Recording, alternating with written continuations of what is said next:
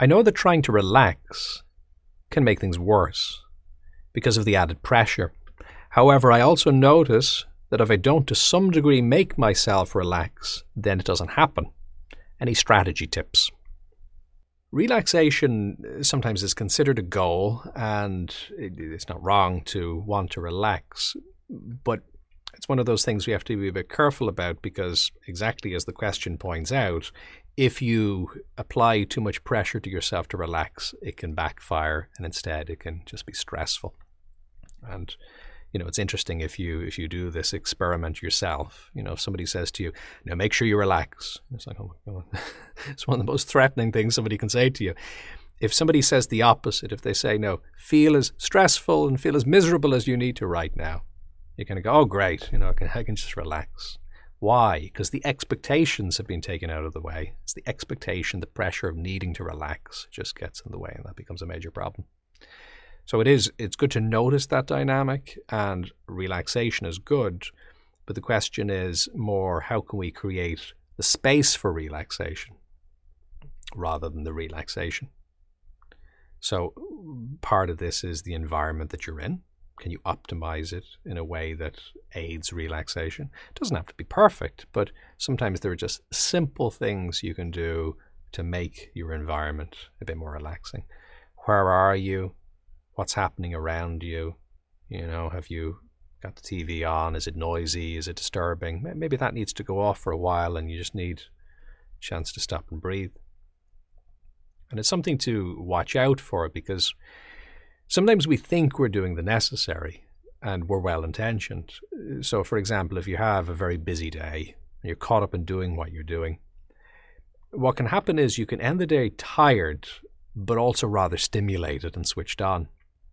So sometimes things like the TV, they can be perfectly valid. I'm not preaching against the TV here, but what can happen sometimes is that because we're kind of tired but still switched on, things like turning on the TV kind of allow us to physically slump, which can be a useful thing to some extent, but they also engage our mind. So that can feel like a more natural transition, because if your mind is pretty busy and then you just stop, you sit there in silence, you can be like, it can feel a bit too loud sometimes.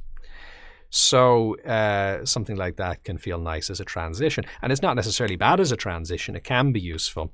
But with anything like the TV and increasingly websites like Netflix or YouTube or services like that have an autoplay function. So it's not that you're watching something and that's that, but you're watching something and something else comes on and then another thing and so on. So that's the thing to watch out for, is just getting kind of caught up in that spiral. There's nothing wrong with choosing to watch a number of things even, but actually choosing to watch them rather than just being kind of caught on and then it's bedtime before you know it. So what I think we want to do is create a bit of that space, and it's nice to reverse engineer a little bit from relaxation backwards. So we say, okay, well, if I was relaxed, what would likely be the environment that contributes to that? What would be the frame of mind? What would I be doing? What would I not be doing? And just to paint a bit of a picture of that for you. Now, this is going to vary from person to person, and it's also going to vary within your life from month to month, week to week, day to day to some extent as well, because it depends on what you've been doing. Relaxation to some extent can be about contrast or about change, like a change is as good as the rest. It's kind of like that. And therefore, if you have been kind of doing nothing for a month, just lying down and relaxing in inverted commas as you might normally think about it mightn't be the most relaxing thing. Actually, stretching and getting out there might feel more relaxing in that sense. If you've been very physically active, moving a bit less. If you've been rather sedentary, moving a bit more. So balance is a big part of this. So this is why thinking about relaxation as something that kind of emerges, and if you can just create space for it, is usually a bit more useful, because then you can be holistic. You can make sure you're putting the ingredients in place that make sure you really are getting the type of relaxation that you need, the brand that you need. So that can be good. But the other advantage of taking that approach is it's not an approach of pressure. It's not about strain and pressure that you're putting on yourself. Because if you're putting strain and pressure on yourself, it's very likely to backfire. Just creating more tension in the very effort to get rid of tension. It's kind of a feedback loop that's been created. So instead, what we want is more permission for body and mind to let go of tension, to embrace relaxation, definitely giving that permission, being rather intentional, but not actually requiring it to happen in any shape or form.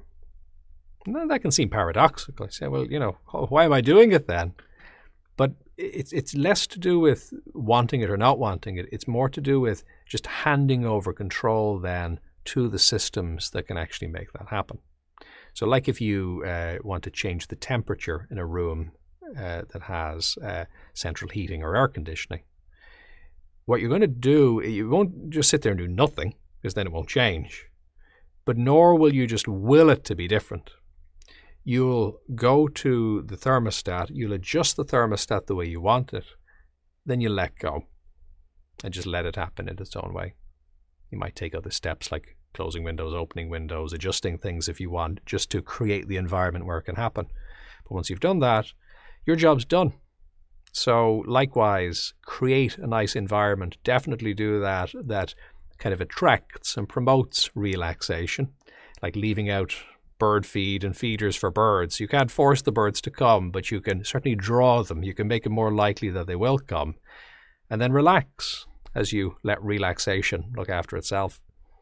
If you found this valuable, do like, subscribe, and share. And what's your experience? Do you have any questions or topic suggestions? You can contribute in the comments, on social media using #BodyMindSelf, or on jfl.com.